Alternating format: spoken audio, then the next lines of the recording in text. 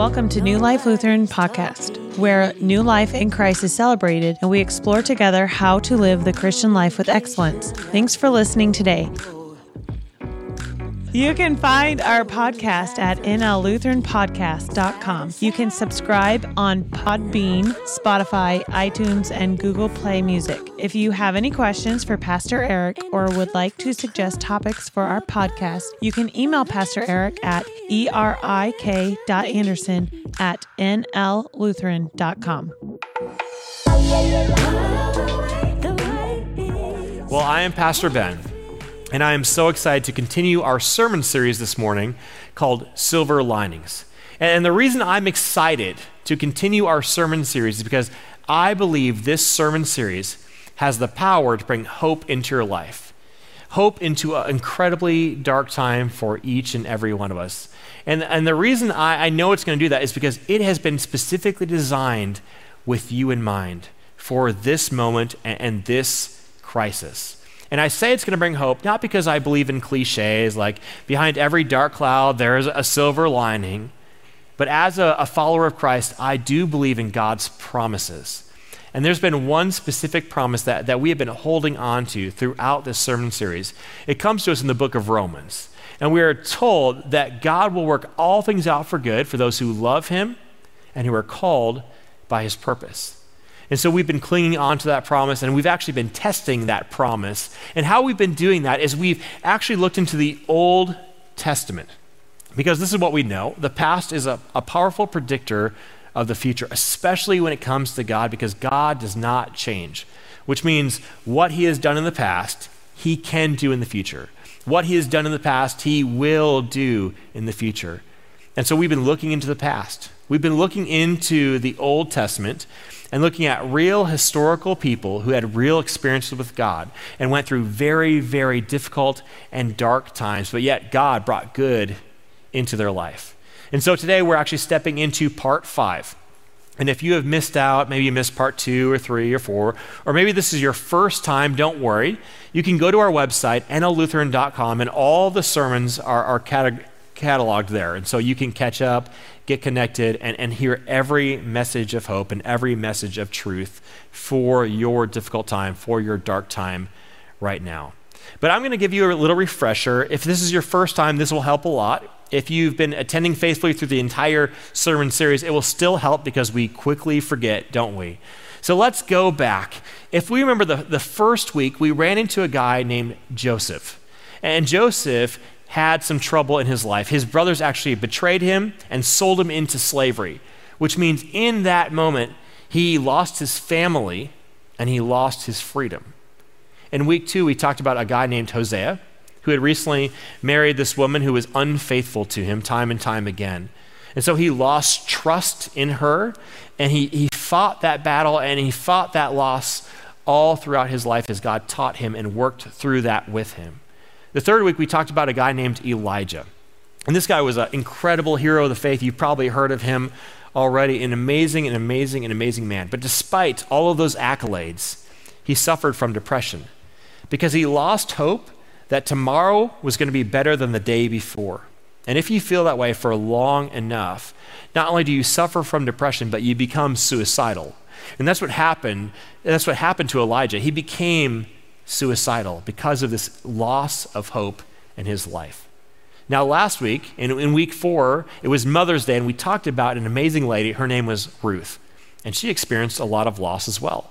She lost her father-in-law, she lost her brothers-in-law, and she lost her very own spouse. And so as we look through these 4 characters, these historical characters, we see a central theme working through their lives, and it's that theme of loss.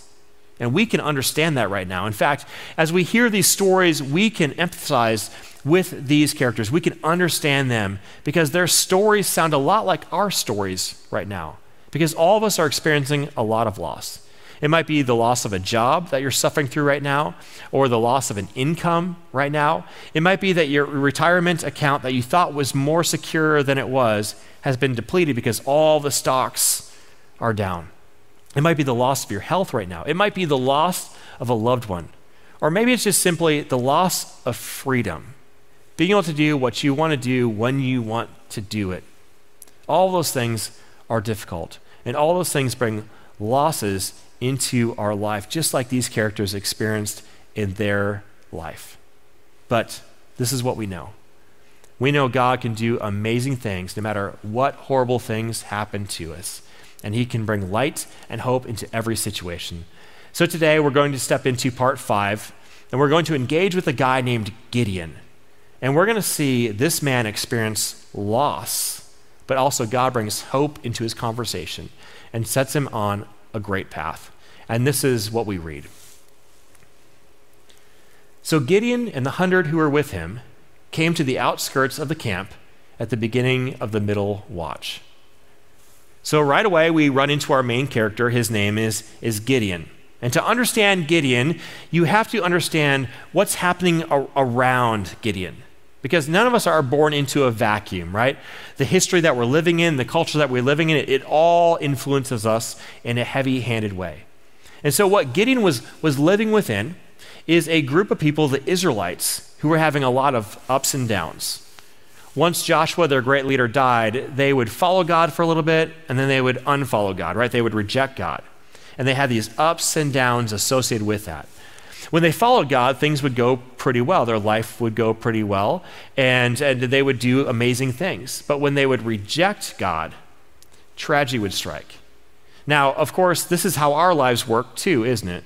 When we follow in God's healthy patterns for our life, we do better in life, and life just seems to function a little bit better.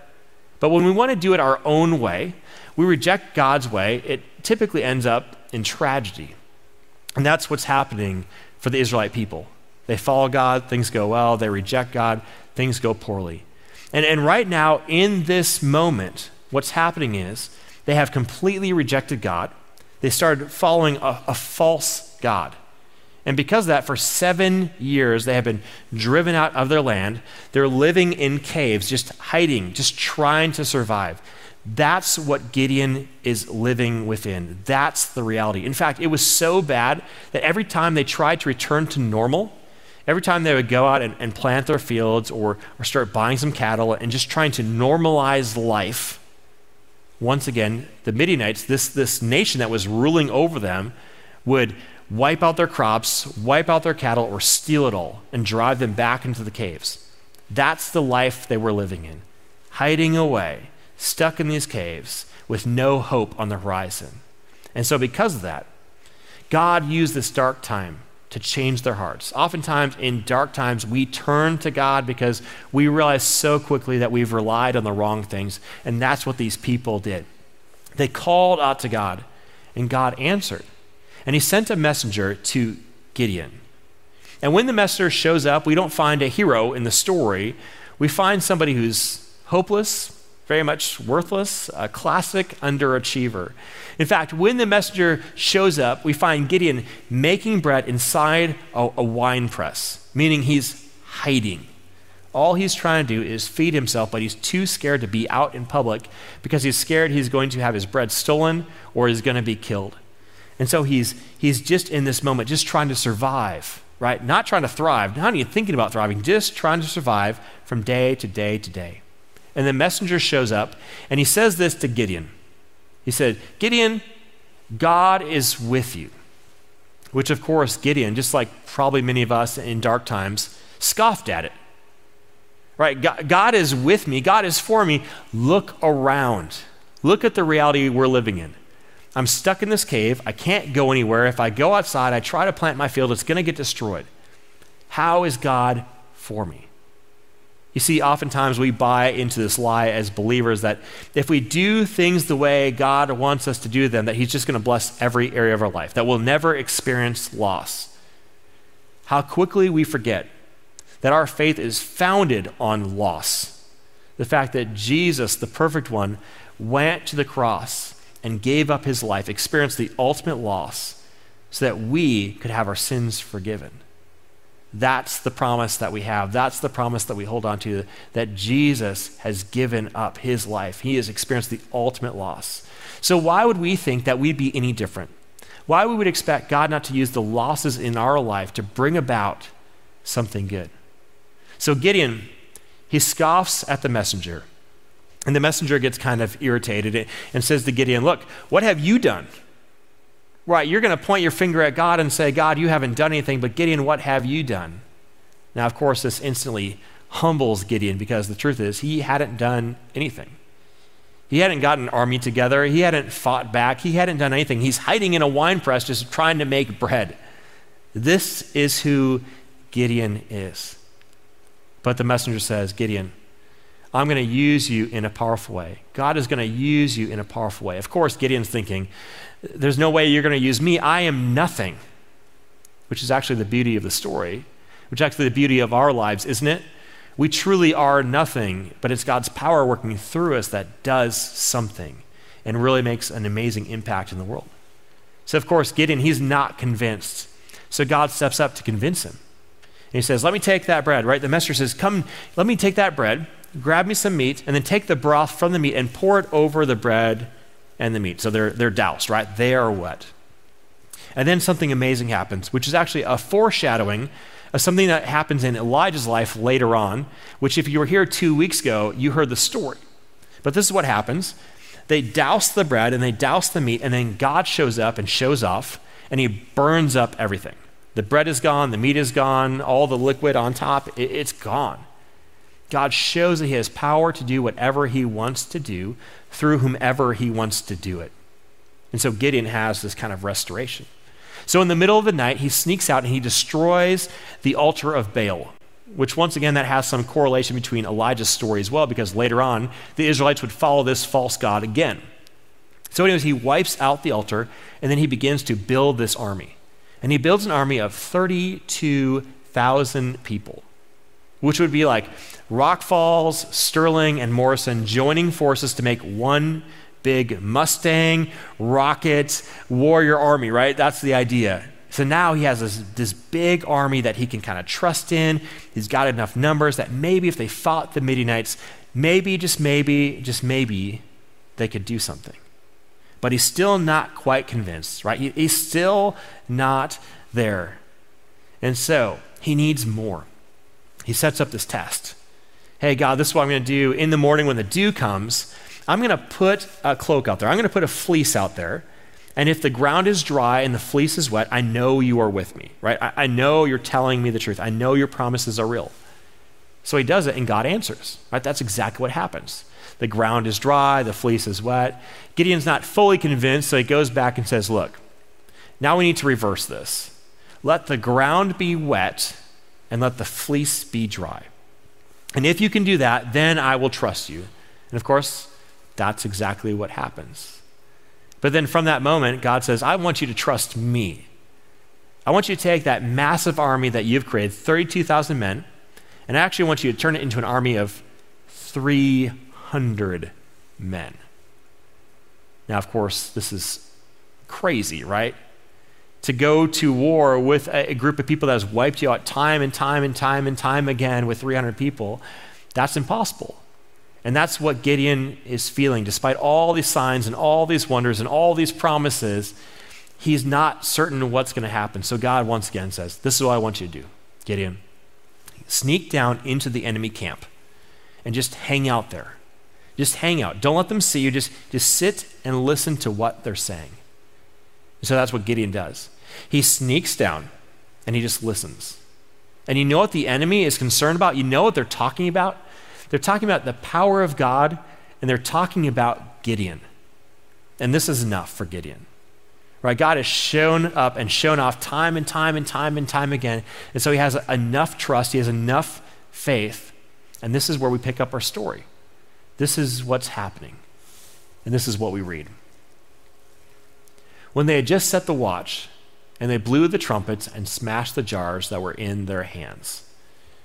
So as we continue our story, we step into the strategy of what Gideon is doing, what God is telling him to do. First of all, we see that they have just switched the watch, which means it's the middle of the night, it's pitch black, and then all of the tired soldiers have gone to bed, and all the new soldiers had come out to protect their encampment. So right away, there's so many things that are happening that seem strategically unwise. Right? It just seems unwise. First of all, there's fresh soldiers out front. And then their plan of attack is to take 300 men and make a bunch of noise and show their location. Right? I'm going to blow a trumpet and I'm going to hold a torch so you know exactly where I am, and then you'll come and kill us all, right? It's only 300 men.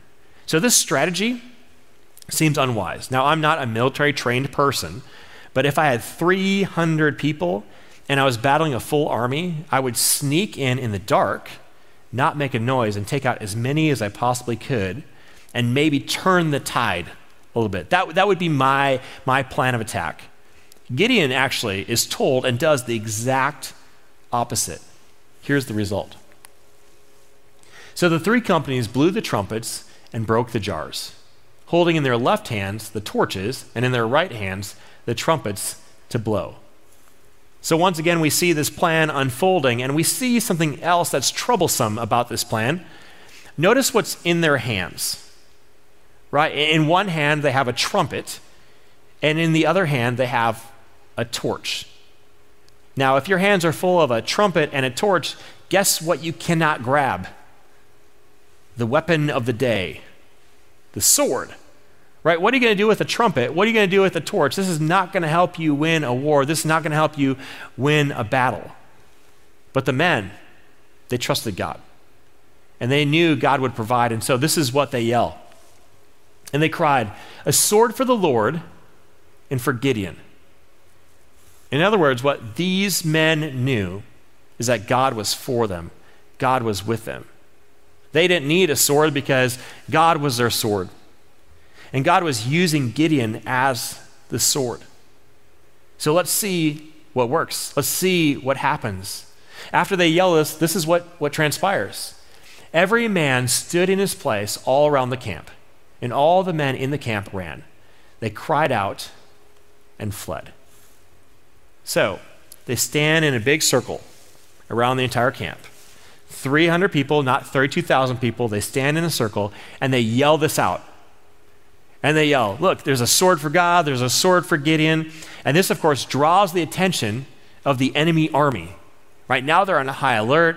They have their swords. They're ready to battle. And they're probably expecting a lot more men, because who would go against them besides a large army or multiple armies joining together to defeat them, right? This is that kind of power we're talking about. So they just yell, "A sword for God and a sword for Gideon," and it throws off the other army. This is what transpires. When they blew the 300 trumpets, the Lord set every man's sword against his fellow and against all of the army. So they put their game plan into play. They scream, draws their attention. All these guys pull their swords, and then they break the jars which were covering the torches, and they blow their trumpets. So now this army is disoriented. Right? It's the middle of the night, it's pitch black, and all of a sudden there's light. And if you've ever been outside and looked into a light bulb when it's dark, what happens? You cannot see. And if you cannot see and you cannot hear and you're on high alert and you have your sword and you see the flashing of steel, what are you going to do? You're going to attack everything around you. In fact, when I watch military movies, I always wonder why this doesn't happen more often. Why people who are on high alert don't grab their guns and accidentally shoot all of their people because they're scared. But that's what happens. These guys are terrified because they don't know what's going on. They're disoriented, and they start killing everything they see. And so what happens? They wipe themselves out. And once the few that are left realize what's going on, this is what they do. And the army fled as far as Beersheba towards Zerah, as far as the border of Abel Meholah by Tabbath. So this army, once they realize they're getting wiped out by their own sword, they take off, right? Now they are far fewer in number, they are not organized, and off they go, and this is what Gideon does. And the men of Israel were called out from Naphtali and from Asher and from all Manasseh, and they pursued after the Midianites. So this is what they do. Now Gideon gets his full squad, his full team, and they chase them down and they wipe them out. And as a result of Gideon being faithful to God, Israel experiences 40 years of peace. And this great leader, this great warrior, he has a lot of time on his hands, and guess what happens? It says in Scripture that he had 71 kids because that's how peaceful life was for the nation of Israel. They were not scared at all. And so 71 kids was an amazing blessing to Gideon. Now, I will be completely honest. If I had 71 kids, I don't think that sounds like a blessing. But for Gideon, as we read in Scripture, it was an amazing blessing for Gideon as God allowed him to experience peace and restoration and hope out of this horrible time of darkness. So as we look at Gideon's story, and as we contemplate our own story, we've been asking this question all throughout this sermon series. The question is this: what will we find on the other side? What will we find on the other side of this dark reality that we are living in? And if the past predicts the future, which it does, especially with God, if we look at Gideon's life, this is what we see. We see potential. Because in Gideon's life, this is what we find hiding in a wine press, this man hiding in a wine press. Somebody was hopeless, worthless, useless. A classic underachiever that never expected anything from his life. But then God shows up. But then God, that's the whole story of our faith. But then God died on the cross, then God does these things for us. It's all about God, it's all about Jesus. God shows up in Gideon's life and works through Gideon and makes an amazing impact. And that's where we run into another truth in Scripture that I think is so important. You see, we read in Scripture that God wishes that all people would be saved. In other words, that he wishes that he has a transformative relationship with everyone on the planet. He wants everyone to be his children, which means they'll have transformation in the eternal, right? They will all go to be in heaven if they don't reject God. But of course, far too many people reject God and don't want a relationship with him. And of course, he's not going to force them into that relationship. But there's a secondary beautiful truth about God being in relationship with us. Not only do we experience transformation in the future, but we experience transformation in the present. See, he doesn't want to just leave us the way we are, hopeless and worthless and useless and trying to work on our own power. He wants to use us. And that means that every one of us has unlimited potential. Because as believers, we are not empowered by ourselves, we are empowered by the work of God, by allowing God to work through us and bring hope and his message and love into the world. So what will we find on the other side of this darkness? I believe one of the answers to many answers that we've learned along this series is potential. Because God wants to work through your life. It doesn't matter what skills you have. It doesn't matter how much money you have. It doesn't matter how much charisma you have. It's allowing God to work through you, to bring his potential out in your life so you can bring his story and his hope and his love to the world. Amen.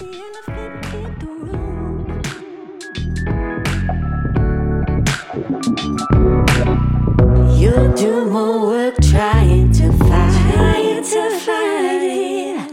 You find more trouble trying to hide.